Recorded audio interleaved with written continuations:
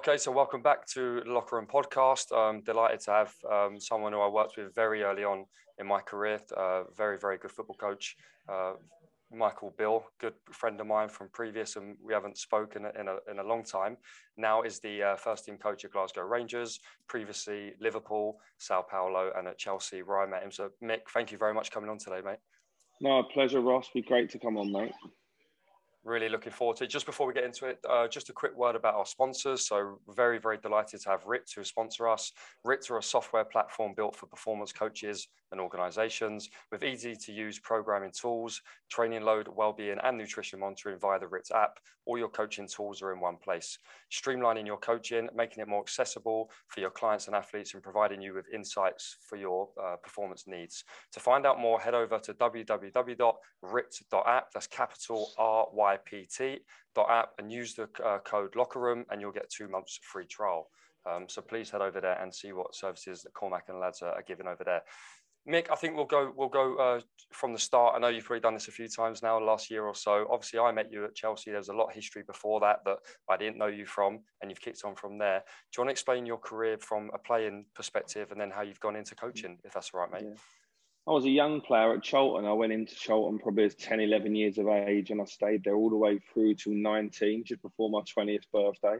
Then knocked around a few different trials and things like that and sort of fell out of the game. I went across to America for a while. I was at Rushden Diamonds, a few different trials and bounced around. And I was sort of a little bit out of love with the game, Ross, and didn't really know what I was going to do in my future. I thought I was going to be a player. I believed, you know, going through my secondary education, that I was going to be a football player. And then obviously it didn't work out at the last moment. So for me, I was a bit of a loss what I was going to do for a career. And I started a little bit of money left over and I started a soccer school, Brazilian soccer schools it was at the time, futsal in a local church hall, charging £4 a kid for the hours coaching. And I think I only had 3 kids turn up the first week and they're paying £32 for the hall. So I was at a loss straight away. But 6 months later, that led to a job in the development centres at Chelsea. A guy called Damien Matthew invited me in to work with the 6s, 7s and 8s.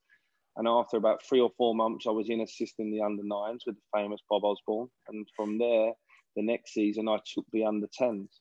And then I was a youth development officer, which my job was to recruit the best 6 to 8 year olds. We had 32 coaches and 64 scouts across 10 development centres around London. And my job was to coordinate the coaching program and identify the players after the scouts had brought them in to help make up the under-9s team. At the same time, I coached the under-10s for 3 or 4 years, under-12s, under-13s, and then 3 or 4 years at the under-14s. So I did about 10 years in total at Chelsea, or 9.5 years. In 2012, obviously went to Liverpool to be head of 15-16s to take both teams. After 2 months there, I was also assistant reserve team manager and still doing the 15-16s.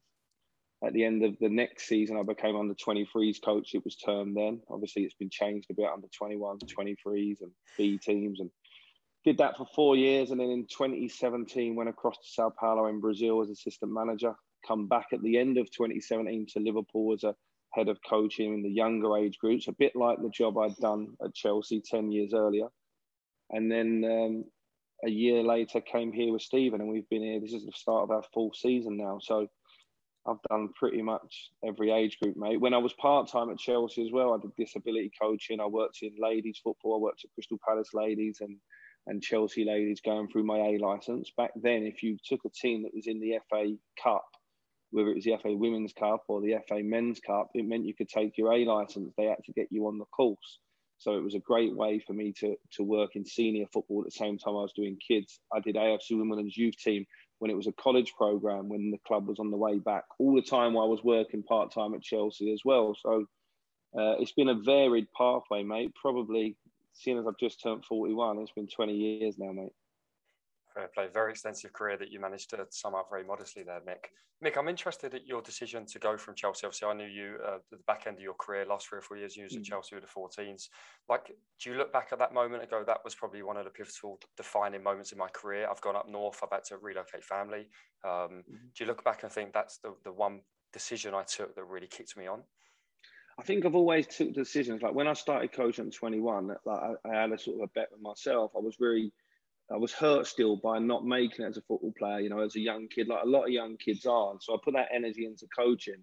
And I said, actually, when I'm 40, I'm going to be somewhere and I'm going to knock every wall down. I want to be a manager. I want to be a Mourinho, because Mourinho was my idol at the time.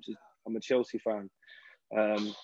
In the back of my head, I had an anchor where if I could be a youth coach, because my youth coach, that youth coach at Charlton, that job, I thought was like the dream coaching job. And at the time, I thought that might be as far as I can get, Ross, if I'm honest. But I'd said to myself, I was going to knock down every wall. I wanted to go and coach abroad as well and learn a second language, all because I was fascinated by foreign football, and that I didn't think English coaches were very well respected around the world. So I had some really high aims, and what I said, I was going to knock down every boundary. Going to work at Chelsea was fantastic. As you know, and I know from our time there, every coach won every week. We always won because we had the best players. You know, that was fair to say. And it was fantastic time for me, but it got to a stage where players weren't breaking through, and I just felt that I was probably not trusting so much in the process that I was before, because we wasn't getting the players through, and I thought they were good players through no fault of anyone really, but we wasn't getting them through. And I just felt I needed to challenge myself a little bit. I wanted to find out if I was a good coach. I wanted to find out if I could kick on further. And so you have to have an opportunity. And obviously, like, my opportunity to go to Liverpool and take the 15, 16 was a unique opportunity. It's not like I was leaving to go down a couple of divisions. I was going to a huge club, and I was going to the other side of the country and really challenging myself. And at the time, it was a big decision, Ross, because we just had a baby, 6 months old, and I was taking a significant pay cut to go to Liverpool at the time. And it's not easy to leave Chelsea because it was a fantastic place. I'm a Chelsea fan, and the academy is very well run. But it was a big moment. The first couple of months were difficult, but it's been proven to be a big decision. But most of the decisions I've made has been chasing something that I've decided when I was 21 that I was going to go and try and reach or take on the world, if you like, without using a cheesy term. Like, I was going to try and push the limits and see how far I could go. And I've never really felt uncomfortable in football. I've never really got to a stage where I felt uncomfortable coaching at a certain level, or even in Brazil with a second language. So I need to keep searching for that. Otherwise, I feel as if I'm doing myself a disservice. And ultimately, I think that's what it's about. It's you versus yourself, not in a cold way. You obviously do the best for the club and the players you're working for, but I think you have to chase things yourself, certainly. Yeah, it's a great answer, Mick. How you've obviously worked, as you said, with all the age groups across the board. How important is that? It's a natural thing that people go, probably more financially and aspirations. They want to be first-team managers. But how important is it you spend time with that development squads, learning the processes of how to coach, how to develop players through different stages before you go to the top end? Yeah, look, I loved it. I had the best of both worlds back in that first job at Chelsea, taking the under-14s where the boys were in the youth development phase. We never used to call it that back then, did we? All these fancy new departments that have come now. But I suppose back then I was head of the foundation phase and working in the youth development phase. And so I had a fantastic journey where I knew the boys and the parents at 6 or 7. And I've seen the boys like Mason Mount go all the way through and now representing their country in a major tournament. So I feel lucky that I've worked at every age of youth development. Obviously, it's given me a fantastic background and experience to put on now that I'm working at a senior level. But when I went back after being assistant manager at Sao Paulo to work at Liverpool and look after the 6, 7s, 8s, 9s, 10s, 11s coach, I had the best year, Ross, because back to the purity, still going back, talking about ball each, twisting, turning, what's your back foot, what's your front foot, how do you play 2v1, but can you outplay 1v1, but always thinking of the second player, how can I use his movement, how can I use him to get past someone? All the little skills that you teach kids back there. And I love the way you can teach young kids how to use their body, little wrestling matches, little arms off and things like teaching them how to use their body when they're young, because that's when they're a sponge to everything. And you get to the senior level, there's a lot more collaborating going on, but there's a lot more hiding people's deficiencies, I think. And when you're working with young players, you have a chance to really push the boundaries of every player every day.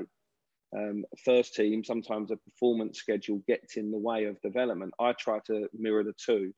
My experience has been perfect for me working, the amount of years I did in foundation phase and the amount of years in youth development phase. And then, you get to Liverpool and now you're working in professional development phase, you're learning that. And now as a first team coach looking back at academy kids, I think my advice to academy coaches is much stronger, and my mentoring of young players is much stronger as well. Like we get them to a stage where we think a 15-year-old's old all of a sudden. Where do we, like, and a 17-year-old's got to be perfect compared to a 28-year-old first team player.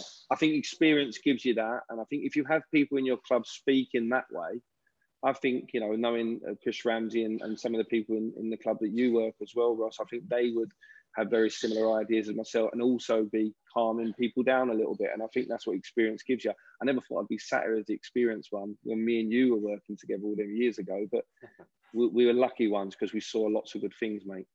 For sure. Well, you touched on it there, but how rewarding, both at Chelsea, Liverpool, clubs you've worked at, to see these players now get into top flight football, get to the top stage, and even sit back and say, well, I worked with that player for an X amount of years. I contributed to their development. How nice is that sometimes to look on Match of the Day and see it?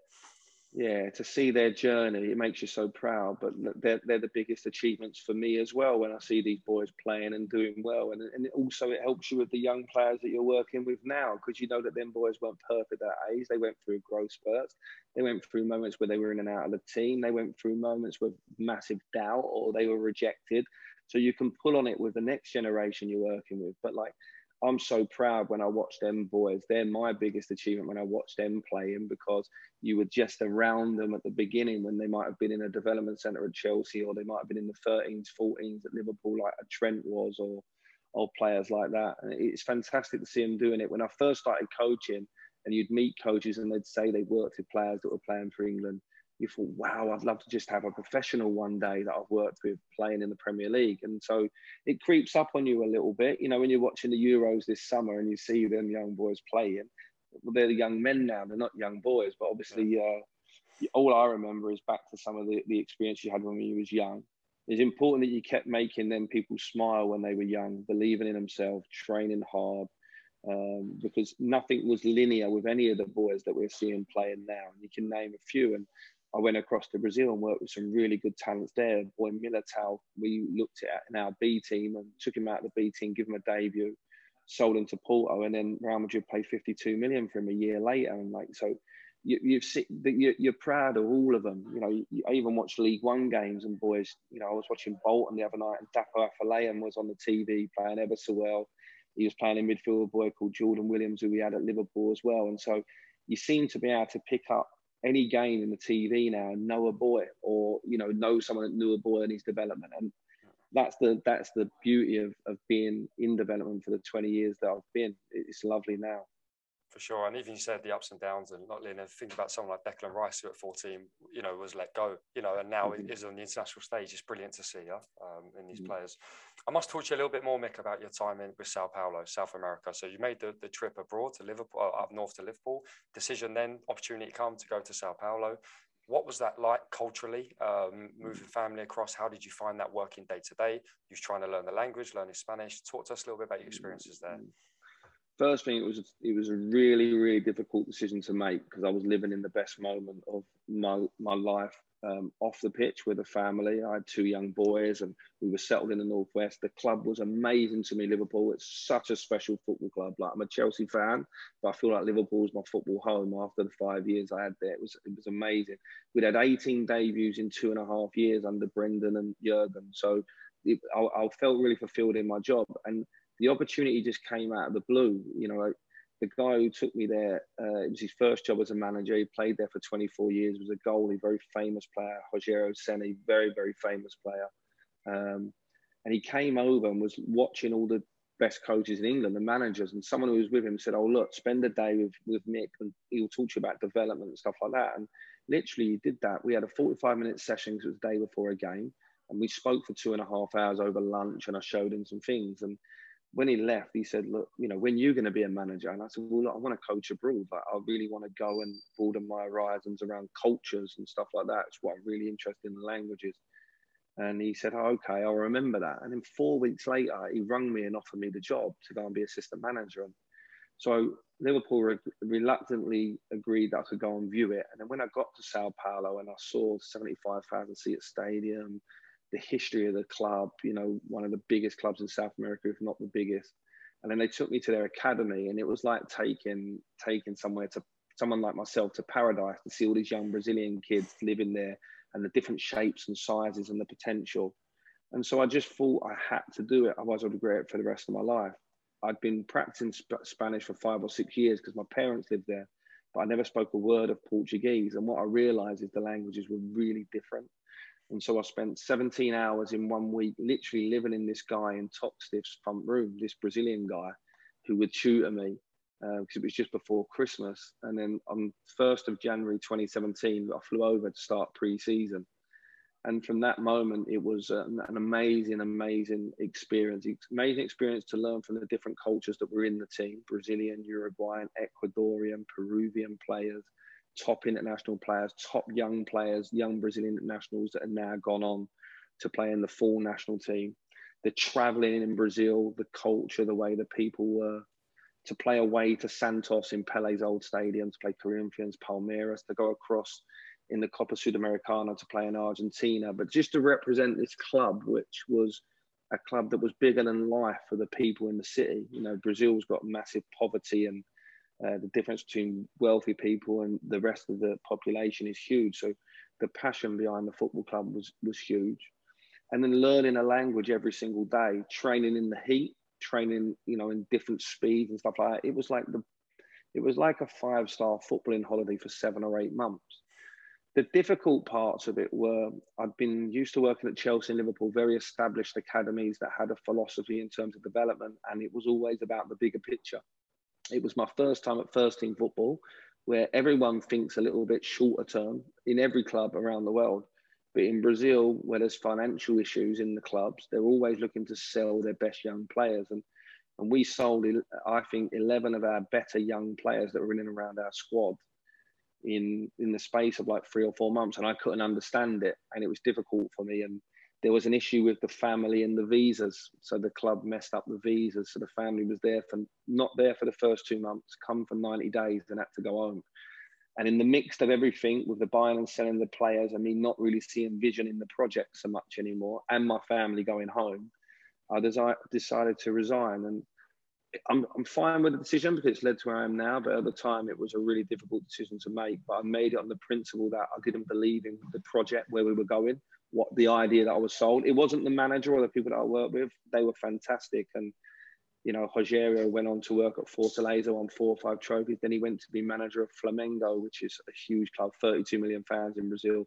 And he just won the national title last year there. So I was working with someone very good, and he allowed me to be the coach every day, plan all of the sessions, and really have an impact on him as a manager. So what an experience. But I would say to anyone else, if you get the opportunity to do it, and if I get the opportunity again in the future to go and work abroad, it's something that I'm desperate to do again. Sounds fascinating, mate. And in terms of the coaching, did you coach in English? Did you coach in Portuguese by the end? No, I coached in Portuguese. It was much easier. Like, speaking in Portuguese in football words is much easier than in your life off the pitch. And Portuguese and Spanish football words are very similar. So I knew some, and you're there every day. I didn't mind, you know, laughing at myself and getting things wrong. I had a translator, but it wasn't a pride thing. I just didn't think it came across well in terms of the delivery of communication. What I did learn is that I used to write the session plan out. And instead of writing like 4 times 3 minutes or 20 by 30 yards and the rules, my session plans, I was thinking, why have I done that for all them years in England? Why have I written a session plan like it could just be photocopied and go in a book? The session plan, I should write a session plan for what I'm going to say to certain people.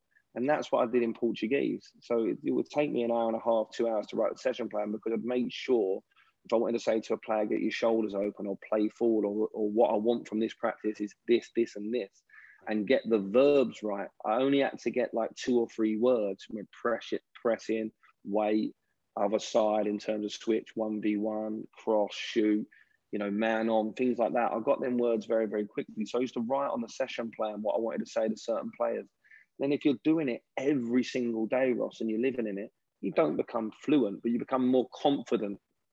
And confidence is actually more important than I think than competence in most ways. You know, you're confident to speak a second language. They will meet you halfway, because they all wanted to learn English as well. Because the Brazilian players, fascinated by the Premier League, fascinated by Chelsea, fascinated by Liverpool, fascinated by Europe. So it's a bit like when you go on holiday and try and speak Spanish, they help you to meet you halfway. And honestly, mate, I loved it. You can hear from the passion I've got about it. It was a wonderful time. the only thing is you're going through it on your own. So imagine if you're just going through it with a management team or a few friends, you'd be able to share it. But I'm trying to tell you about my experience, but it's hard because you have to live it. Do you know what I mean? But it was fantastic. For sure. Really interesting. Was there a point where you wanted to say stuff in Portuguese, little details that you might have thought of in the session and you couldn't, so you had to switch back to English?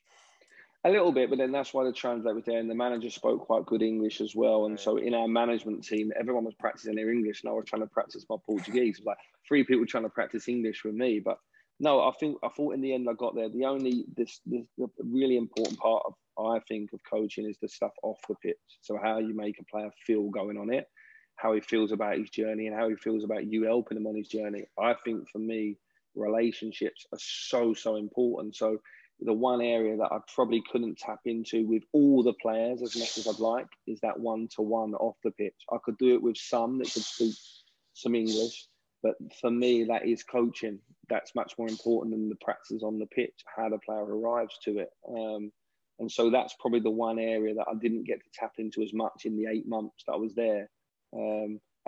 But in terms of what I took from it, I came home 50% a better coach. Like, you know, when I was at Liverpool and I was working with the first team, and the manager that I work with now, you know, you're lucky enough to coach him or be in a session that he's in, Stephen.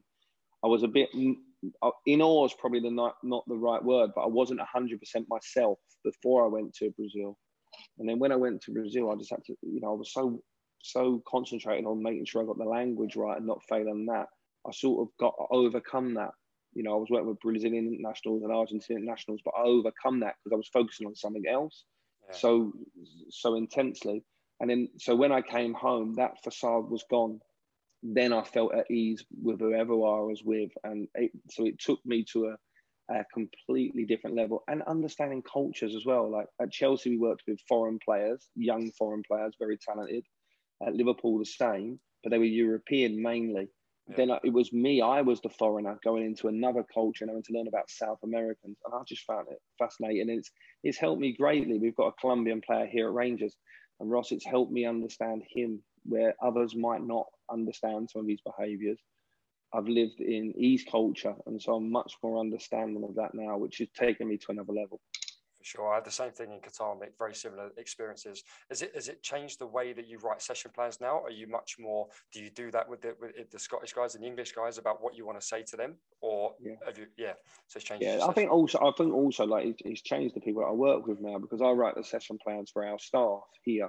And I did in Brazil, to be fair, photocopy, put it on everyone's desk and have a meeting and talk about what we're going to do. So they'll see who the practice is for, you know, so the practice for this player or these players and for this moment. And so it's changed, but I still, you know, it's like the mad scientist in me. You go home, you take a session plan home, and you just translate your session plan to Portuguese. And I've lost quite a lot of the Portuguese that I had because I've been home now 4 years.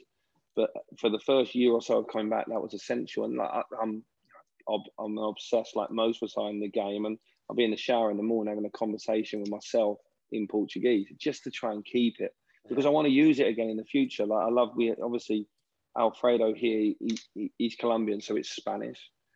The football words are very similar. And so I still try as much as I can. But again, Alfredo wants to speak to me in English and I want to speak to him in Spanish. So it's that lovely two-way, mate. Of course. No, it sounds like it's added a lot to your coaching style as well. Just moving on to the coaching side, Mick, in terms of your philosophy, I know this is quite an overall question, but could you summarise your overall philosophy I think a lot of it's come out about the player and how you manage the player, the journey to the thing. From a development perspective, and also if that changes to seniors, or any little things you change at senior level? I think like little simple sayings can mean a lot. So you talk about occupying width and then searching for depth. So it doesn't matter who you play against, because of the offside rule, whether they high press, come after you, or they wait, or they drop off and wait for you, they can affect the length of the pitch. So width's really important. So I love ball carriers. I love people that can play on the sides and eliminate 1v1 all over the pitch. I want people that can travel with the ball. I want people who've got action man hips who can twist and turn when people are on their back. So when you're a kid and your action man, the legs go round, I want that in players. I look for that in players. I look for players that want to carry the ball. I want players to lead in their own way. So then you've got to explain to a player how a number 10 leads in his own way. He's a technical leader. He comes and gets on the ball. You explain to someone else how he leads maybe a centre half with his voice, or just his personality and energy on the pitch. Everyone can lead in their own way. So for me, it goes back to when we were working with them young players at Chelsea in 13, 14.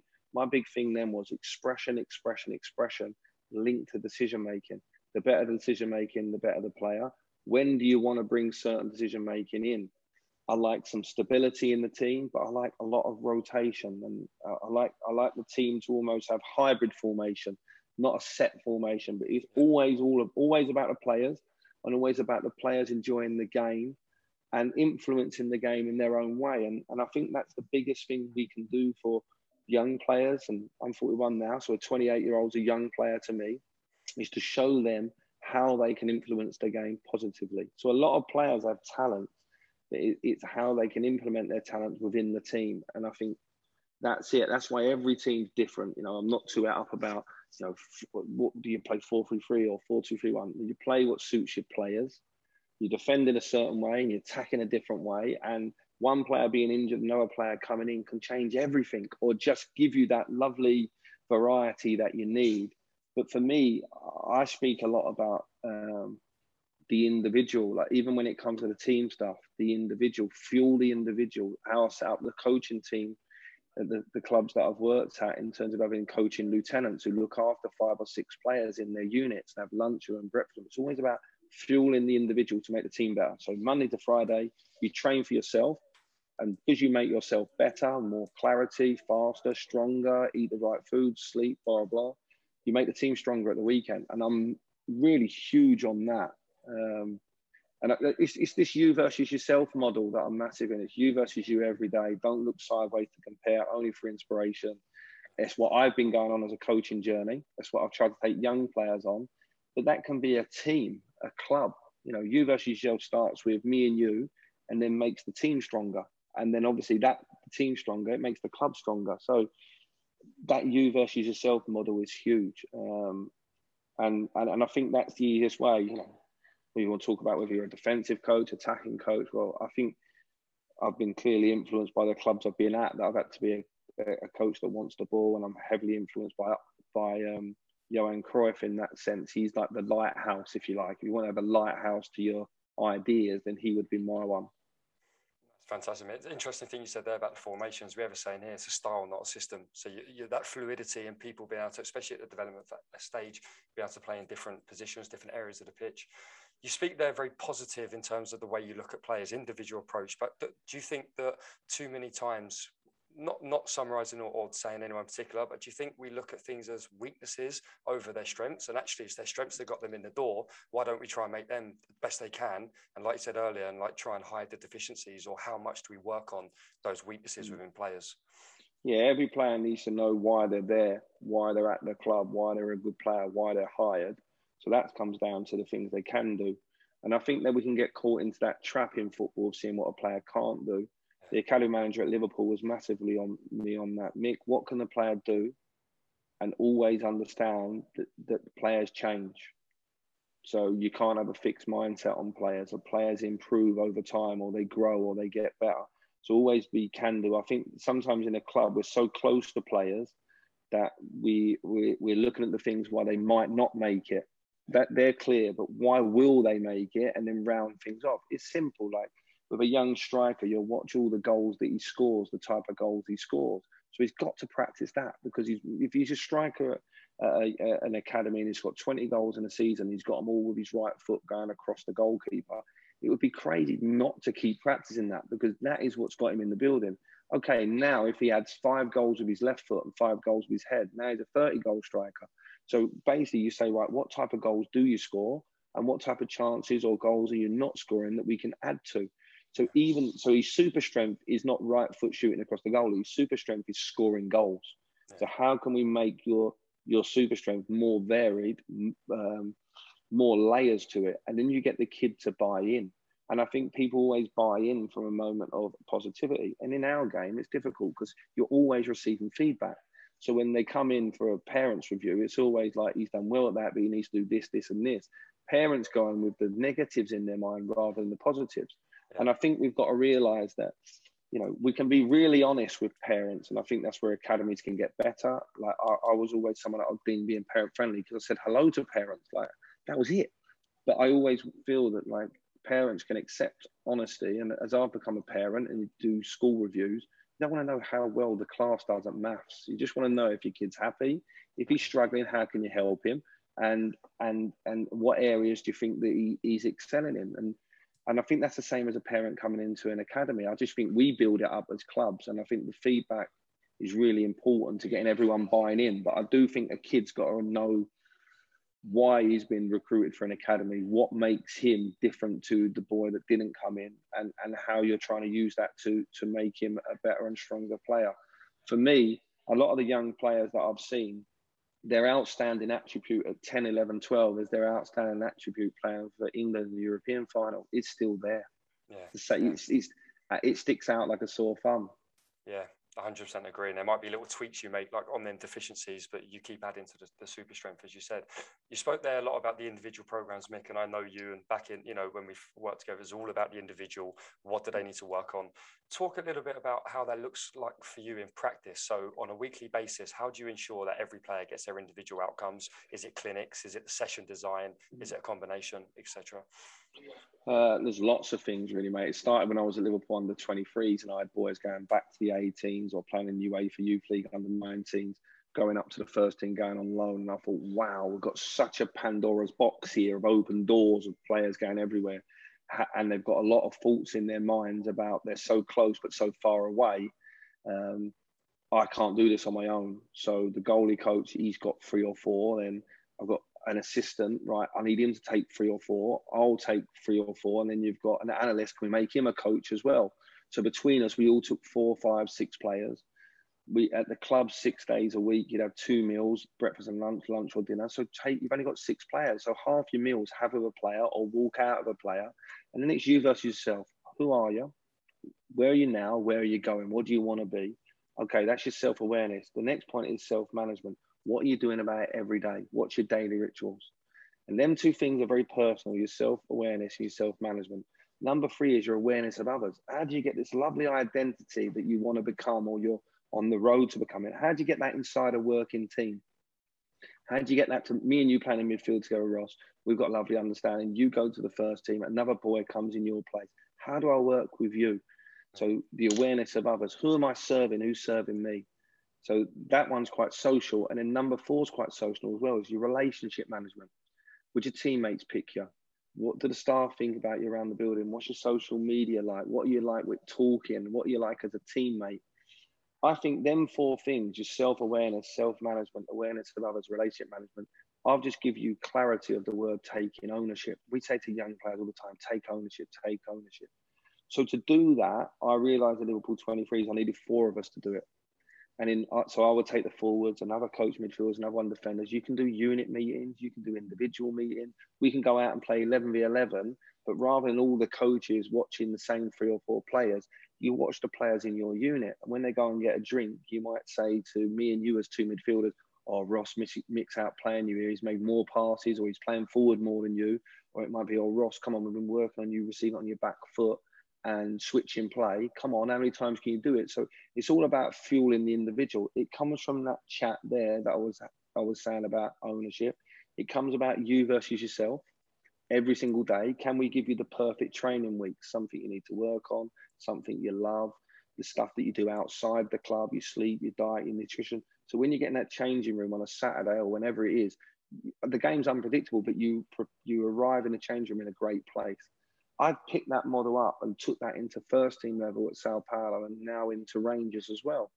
Our manager oversees, like I did at Liverpool 23s, I stand back and oversee the whole pie. I can jump in anywhere. And that's what Stephen can do here. But I oversee the attacking players, Gary McAllister, the midfielders, Tom Coleshaw, the defenders, and Colin Stewart, the goalkeeper. Sports science, analysis, they're all around it. But then everything's bespoke, mate. So you work on something every day. Once you have the first conversation, you're not starting again. The first conversation, it just goes on and on and on and upwards. And you get to know the players really well. You get to know when they're up and down just by how they walk in the building in the morning. And again, it comes back to feeling and relationships. For me, when it comes to coaching, it's all about how someone feels about the game and the relationship they have with the people in the team and around it that makes them the best version of themselves or something less. And so that's why I say the best coaching's done off the pitch in an informal conversation. I'm someone who doesn't do formal very well, because I don't like formal, because I love the short, regular, informal conversations. And then each coach in their unit, they can, when the schedule comes out, they can go in it and say, right, I'm going to do a unit meeting there in my back four on something that I've seen in our team or something I've seen in the Premier League. I like to watch the goals that we score and the goals that are scored in the Premier League with the forwards every week. It's a 10-minute thing. We sit and watch it and we just talk. And in that room, you've got someone like Jermaine Defoe, and he does the coaching for you, because Jermaine's elite in that model. Look at the way he took his touch there, or look at the way he controlled his shoulders. Yeah. And then the thing that I love about it, Ross, is as you bring young players into it, that becomes their norm. Yeah. You know what I mean? I want this to be the norm. I don't just want this to be the norm at my club. I want this to be the norm for every young player across the academy system, that the coaching ratios are 1-6, 1-7, 1-8 maximum. With each kid, if he comes in from school and he's under 12, that first thing of the welfare check, how are you, how was school, or knowing his favourite team, or the name of his dog, or knowing his mum and dad's name, I think them things are so important. Yeah. And where other people think 4-3-3 and 4-4-2 is important, I think that's just the entry level. That's just the entry to get the job that you've got. The other layers of managing people is where you find the cream from the rest, I think, in coaching. Brilliant, Mick. Loads of info in there. Thank you very much. Talking a little bit about the coaching then on the grass, Mick, what's your view around stepping in? How often? This is going to be dependent on who you're coaching, of course, but the idea of problem solving, the idea of stepping in, where's your balance there? How do you see that along that continuum? Well, yeah, I think when you're at first team level, or the older you get, it's more about collaborating, because they're very talented. So they've got to this level. They're an international player. They're a millionaire. They're very talented. It's important that you see their view and you collaborate with them, and you're saying to them, this is how you fit into this. And the same with younger players, but younger players is more around standards and fundamentals. For me, it's really important the ball rolls, because young people now are not doing any football outside the training that we have. And just because we wear a coaching jacket doesn't mean we have to coach all the time. And, with Premier League academies and the EPPs now, and academy managers coming out and head of coaching coming out, it's like, are they coming out to watch the kids or watch the coach? It's important that they're coming out to watch the kids, and the kids are allowed to play. If it's an individual thing, pull the individual out. It's a fundamental thing for the players, then obviously you would stop and put things in. But 30 seconds here and there, I think you've got to let the ball roll. Yeah. And I think the game gives you a lot, Ross, that people don't realise. Just letting the ball roll gives you a lot. I look at a lot of academy practices and I never see kids breathing. So I never see technique under fatigue. I never see technique tested, and it's great that sports science has become a big part of our game. But, we do 4 3-minute blocks. Like, well, the game don't allow you to do that. So when you just play 15, 16 minutes out with 12-year-olds and see them having to recover and breathe in, so to see where their breaking point is, or to see where they're stressed, can they receive it the same then? Can they play under pressure then? If it's just a 3-4 minute blocks, of course they can. And so, for me, when I played, I liked a lot of freedom to go and play. So within some real guidelines that you have to put in place, once you get it there, I think the ball should roll quite a lot. And I think you have to, when you're planning the session, the best coaches that I've met are able to see it within the players' eyes. So they know it's very specific, the players, and they know it's for them, because they're the conversations you've had before and around the session. But then when you're out there, you can almost see, you'd want to play in it. I never coach anything I wouldn't want to play in. So even if you're doing defending and it's a bit boring for me, because I was a winger, I would say defending's not boring for defenders, of course, but you have to put it across in a way that that everyone can enjoy it. And I think, so for me, ball rolling is massive. The younger the kids, the more the ball's got to roll, in my opinion, because they're not doing it outside. Yeah. Do you know what I mean? And I think it comes back to, again, the ball and the boy in the game, and then the boy and the coaches, boy in the club. They're the 4 things. The boy and the ball, his relationship with him and the ball, and him and the game. So there should be more balls than players.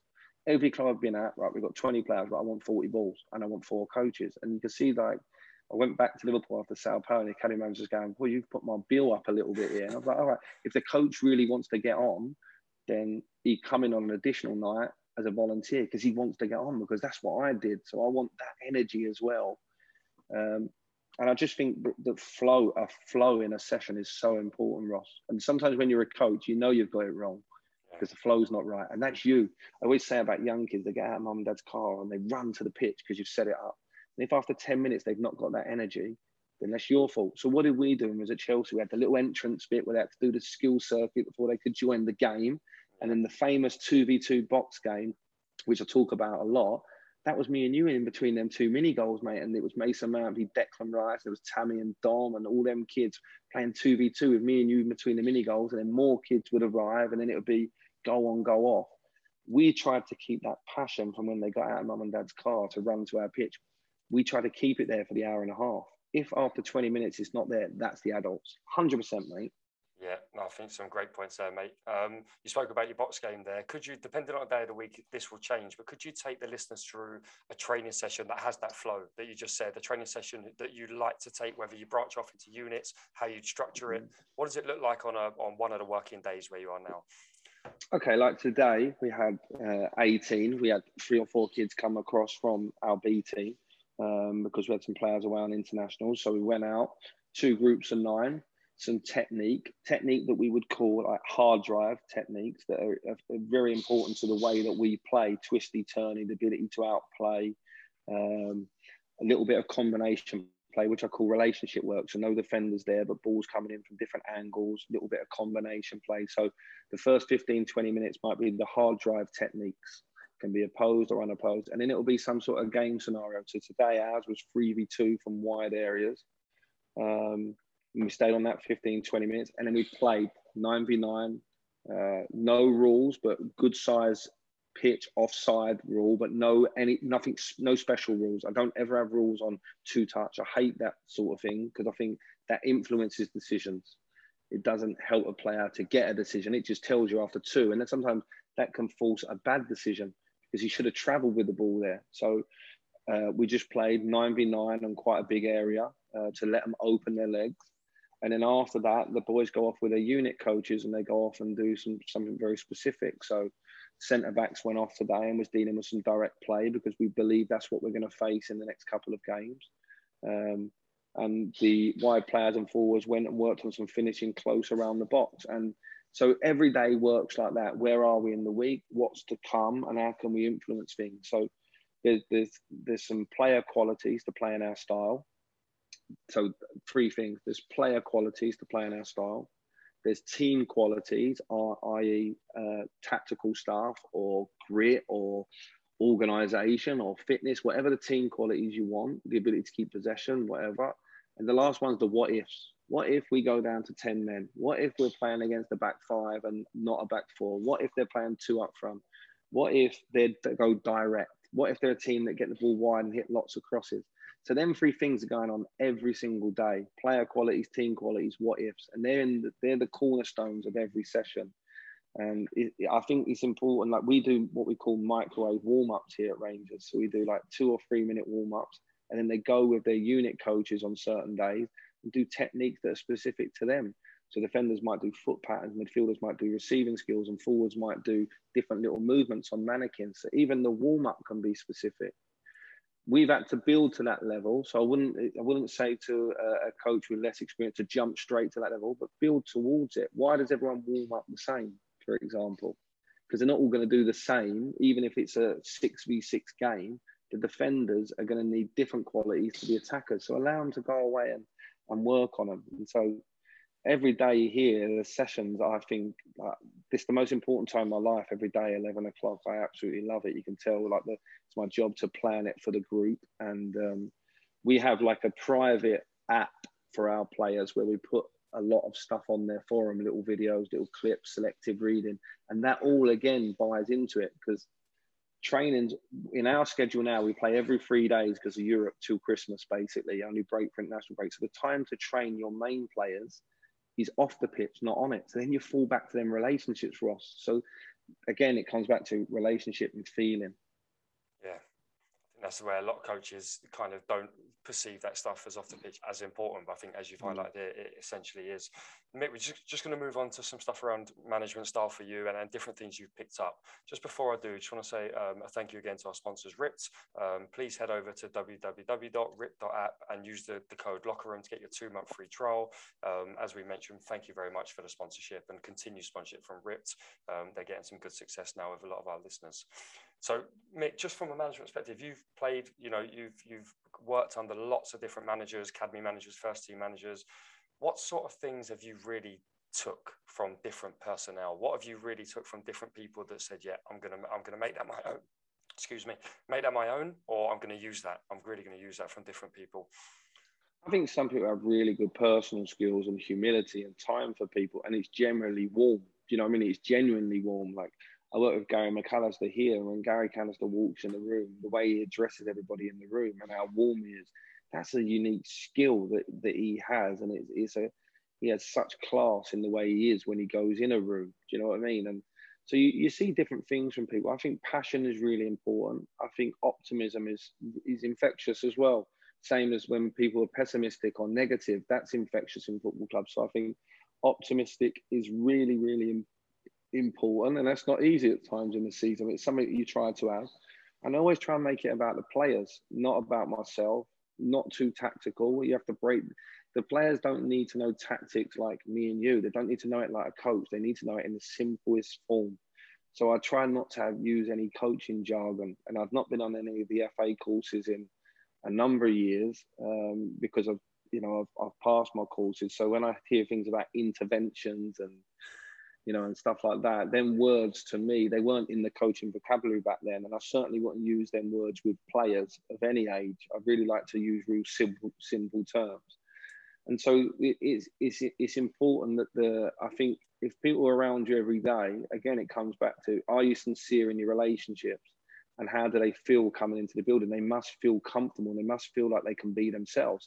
Any young player, that was something I always taught when trialists come in, that you made a trialist, you went out of your way to make a trialist feel comfortable to see the best version of him.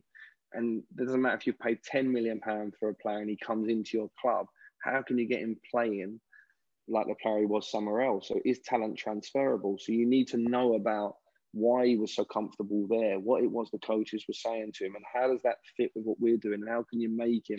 So I think being sincere in your relationships is really important. And I think you can't say you're like that. People have to see it every day. It's other people that need to say that you're sincere with your relationships. It's other people that need to say you're optimistic. It's other people that need to say you're creative. Because creative to me is really important, Ross. I've always said it to myself: be creative, be a bit different, be a risk taker. And I think if you're like that every day, when it becomes the big moment and you've got to make a big decision of making a sub or a tactical tweak, you'll do it because that's how you've lived every day.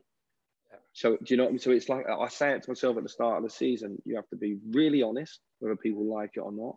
Really honest, because that's what you're demanded of. If you're not honest, you're not doing your job in a big football club. When it comes to a big decision, if you're not honest with people, then you'll end up hurting them in the long run or hurting the club. So you've got to be sincere in your relationships. You have to be really optimistic, and you have to be creative. You have to be willing to take a risk, because I think that then becomes what you are every day. And people see it. And because when you're a coach and you stand in the dressing room, or you stand out on the training pitch and you're setting the tactics for a big game, you need them to believe in it and run with it.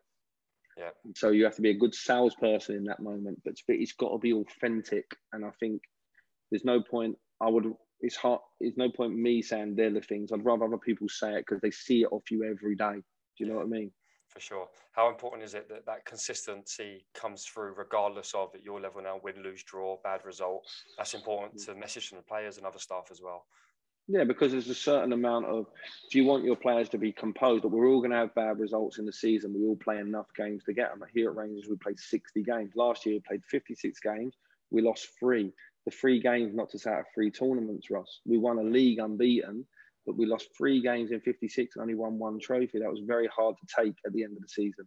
Yeah. If you go on such a long run like we did and then lose a game, I think the composure is actually the confidence in that the team will go and win the next game. You've got to be thinking about tomorrow. if in that moment you start shouting and throwing cups around and stuff like that, I just think they go, what about the last 30 games that we've done well for you? So I think you've got to understand that people are sincere and are doing their best, but today was just a bad game. And I think how you manage situations, I have to say Steven Gerrard, in my opinion, is outstanding at that in terms of how he's able to summarise a moment. And that's probably because in his career, he's been through lots of highs and lows. I think the biggest players, we just think from the outside, everything was a high. The biggest players that I've met have had some of the lowest lows ever. And, you know, Stephen's given me personal advice on that and how to manage that as well in my own coaching that I've been thankful for. And I think you're right. I think it's consistency. Now, there's a time where you've got to be strong. So if it's something where it's a standard or a behaviour you're not happy with, then I think, but we've got to be very careful calling effort into question. And we seem to be in football very quick effort. Or, you know, we're not trying hard enough. We're not working hard enough. I think very rarely is that the issue. Yeah. And I think we have to be very good at what is a good performance. A good performance is not 70% possession playing in the other team's half winning 3-0. A good performance might be grinding to a 1-0 or grinding to get a draw against a really strong opponent on a day where you maybe not playing well. I think it's important that you give clarity to the players on what a good performance is, and going back to the individual, what talent is. So you've got a 14-year-old who's extremely talented in terms of technically talented, but is he talented physically? Is he talented in terms of his work ethic, in terms of being a good teammate? I think we have to define what talent is, and again, define what a good performance is, just to make sure there's clarity. Yeah, for sure. Mick, I've heard you speak before on a previous podcast. You spoke about Steven Gerrard, how good he is at delegating, putting his trust in to you in particular for your career, and especially using Sao Paulo. You touched upon it. How important is that, do you think, from a manager perspective, putting trust in the staff, giving them responsibility, in terms of creating that culture and that environment? Well, it's a management team now. I believe that massively. I don't think one person does it. I think the game's become too big. The squad's too diverse. We play more games now than ever before. And so you need a staff, you know, like we had a COVID situation last week where 8 members of staff were off and our academy staff stepped up and they were fantastic. And when they were stepping up, we were saying to them, come in and use your voice and bring personality. I think what I've noticed is that in a management team where you get everybody involved, then people are willing to take responsibility. Now, responsibility becomes, you know, you can be judged on that, and you're given responsibility at the time that you're doing well, ain't you? Or that you're showing potential. If you foul, then maybe you don't get the same task delegated to you. But for me, there's a couple of things. Like, you have some staff that are there and work for the players, and you have other staff that are able to push standards and improve players because of their personality. And I always want the second one. I don't want staff here that are just here as a spectator and allowing players, just working for the players. I want members of staff who can straighten a player up and talk about standards and try to improve the player. And so I think as a manager now, you have to delegate. It's smart, but it's smart to do that. It's the right thing to do because you've got such a varied squad. And when you name a team, you leave a lot of players out. You're not the best person to speak to them players now. Yeah. You know, you need other members of staff. And again, you need members of staff, different ages, different experiences, maybe different backgrounds culturally and diversity, because that's what your squad looks like. And so I think that's what the smart coaches are doing now. You need someone in your management team that speaks second language as well. All these things that make, so being a good coach yourself is one thing. Being a good manager is a complete different job in total. And what type of manager do you want to be? Do you want to be a tactician that's on the pitch every day? Do you want to be a manager who's a leader of upwards, leader outwards with the media, leader down to the academy in terms of strategic? What type of manager are you? And then what do you want around you? So for me personally, I'm a field coach. So I would need people around me that supplement that. Stephen wants to be a manager in terms of the figurehead that's on the pitch every day, but he's willing to delegate a lot of the coaching to me just because my experience and his experience is different. Between the two of us and Gary and Tom, bringing all that together, that's the perfect thing. You bring everyone together to make a strong management team rather than I am the manager and you are the coach. And I've been very fortunate that, and I don't know if I can be an assistant again after this experience. I think it'll be difficult for me to find someone who delegates as much and gives me as much responsibility as Stephen does. So when he's bored of me or sick of me, mate, I'll try to be a manager myself, I think. But you answered the next question about the sort of manager you'll be. So you see yourself still taking charge of team sessions. That's your bread and butter. You don't want to delegate that responsibility, you don't think? No, I want to delegate it within 2 or 3 other coaches in terms of unit coaches, but I don't want to step away from the pitch, because I think that that's my passion. 11 o'clock every day. I know if you're a manager, and speaking to some friends that have gone into management, it's hard to put pen to paper, because you might get called in by a board member, or the physio might come in, and player might come and see you in the morning. So I realise it's going to be tougher. I had a little bit of experience with that with Liverpool under 23s, and so therefore one of my assistants always took the hard drive moment, the first 15, 20 minutes. It just allowed me to breathe, and then I came in with the bits that I thought was important. But I like working with small units, so I'll always have an influence on the pitch, whether it's working with the forwards or the midfielders, and I think that's important. And as again, it's a management team, and you don't always get the choice. If you're going to be a first-time manager and you go into, say, League One, you're not always going to be able to recruit your ideal members of staff that you've worked with at different clubs, because they might be in a really good job or live in another side of the country where financially it's not viable. So for me, it's more, what do you want from the specific roles, and not who do you want? So, and that's really important. But I've been planning and building for that the last 7, 8, 9 years since I've been a 23s coach, to be a manager one day. But I'm not in a rush. I'm not that 21-year-old now who wants to knock down every wall. I've sort of overcome that heartbreak of not making it, if you like. But it's still a dream, and it's still a dream to go and manage outside the UK, not in the UK as well. Yeah, very interesting, Mick. I'm sure the listeners will be watching your career very closely. This is something new. We just brought it in for you. It might stick depending on how well it goes. To finish off, a little quick fire round. You can take time to answer it. Answer it how you see fit, mate. If it's short, no problem. We've got 6 questions, so just to finish off, if you don't mind. Number 1, who's been the biggest influences of your career so far? There's been loads, mate, but I would say players and environment. The environment at Chelsea there with the young players that we had. The players showed me another level that I needed to get to. I've had different people around me that give me advice. No one I felt was a real strong mentor. I'm quite stubborn in many ways, and I wanted to go my own route. But some of the young players I've been exposed to and what they've gone on to do has given me a lot of confidence in the work that we were doing, to keep doing it. And obviously they've shown me a higher level. And so they've had a massive influence on me. Brilliant. Hard one now, because different stages of his career, I'm sure. Best player you've ever worked with? Wow. There's been loads. Like you would have worked with many of the same as me. Like when you look at Declan and look at Mason Mount and players like that, Ruben Loftus-Cheek was fantastic. Jeremy Boga was at 14, was fantastic. And then I went across to Brazil and worked with some brilliant players there. I'm going to buck out a little bit on this one. I was lucky enough to coach Steven Gerrard a couple of times, and Coutinho and Luis Suarez when I was at Liverpool. And if you're talking about levels, then Steven. But if you're talking about players I've enjoyed coaching, I really enjoyed working with Mason Mount. He was just a lovely kid, big smile on his face, like a Duracell bunny when he come to training.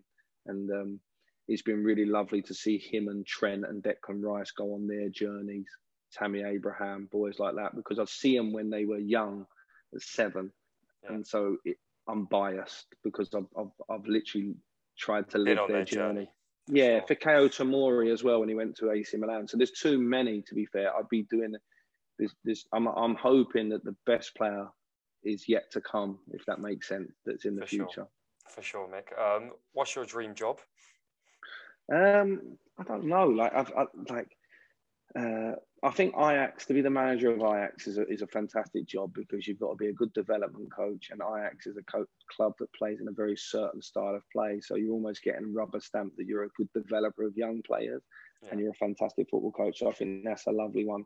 So, and because I want to work abroad, clubs like Juventus, AC Milan, and things like that, like dream clubs, ain't they, that you'd go and work for. But I think less badges, more people is probably your dream job. And I'd like to go on a journey with the staff I'm working with now to one of them clubs, albeit I'm already at a very, very good one. Of course. Biggest achievement so far? I think last year was a big achievement. We went unbeaten in the league in 38 games. That takes a lot of consistency, because, in any league, you can be a very strong team, but a bounce of the ball, a referee decision, over 10 months and 38 games, to go unbeaten. We've won the last 21 home games. We've lost 1 in 42 league games. So to go a whole season of 56 games and only lose 3 was a big achievement. So I think personal achievement, if I'm looking at another one, was going to Brazil and actually having the bravery to do it and learn the second language is a big personal achievement. It's probably linked to your next question about my biggest disappointment, which was, again, resigning from Brazil. It's led me to where I am today, but I put so much time and effort, and so did my family, into me going, that I wish I would have just took a deep breath and not resigned at the time, because I realised that first team football is not academy football now, and there's not always such a set long-term project, and you're not always going to be able to keep your best players. You know, that you do need to sell players from time to time, and I think it was my first experience, and I could have handled it a bit better. I still think I might have come to the same thing, but it is a regret because I loved the time there. My family did. And again, just going back to the biggest achievements, mate, just elaborate. I know I go on and on and on. I can talk for England, Ross, but my biggest achievement is when you're watching some players that you worked with playing with freedom at first team level, like players that you're working with now or players you worked with in the past. That's it, because that's what you were asking them kids to do when they were 10, 11, 12, 13, 14. Smile, express yourself, you know, show the world your talent. And then when you see them doing it at the top level, you're like, wow, that's fulfilling for me. I'm not achieved that. Them players have achieved that. But that's what I wanted for them. Do you know what I mean? So that's a big achievement. Brilliant, mate. And last one from me, best piece of advice you would give to coaches listening at all different levels? Just knock down every boundary, you know, be different. If you're the under 14s coach at Chelsea, you've got to feel that you can be the under 14s coach at Barcelona. So that's a great responsibility every day to keep pushing on and developing. Make it about the game, make it about players. Go on a you versus yourself journey. You versus yourself every day. Your pathway is unique. Push that in the players and the other coaches that are around you as well. And that will build really strong relationships and feeling. And I think that's key, you know, don't get bogged down with practices. Do you know what I mean? The game gives you a lot. Don't get bogged down with practices. Get bogged down with relationships and making people feel good about themselves and giving them clarity on how they can get better. And if you do that every day, you versus yourself, you won't go backwards. So people have got different ceilings and doors will open at different times. So you need that persistency, that almost mental stamina, you know, that you need to keep going when maybe it feels like doors are not opening. But ultimately, you won't go backwards if you invest in yourself every day.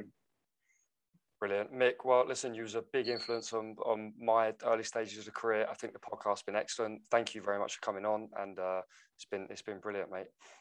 Top man, Ross. Thank you, mate. Cheers, Mick.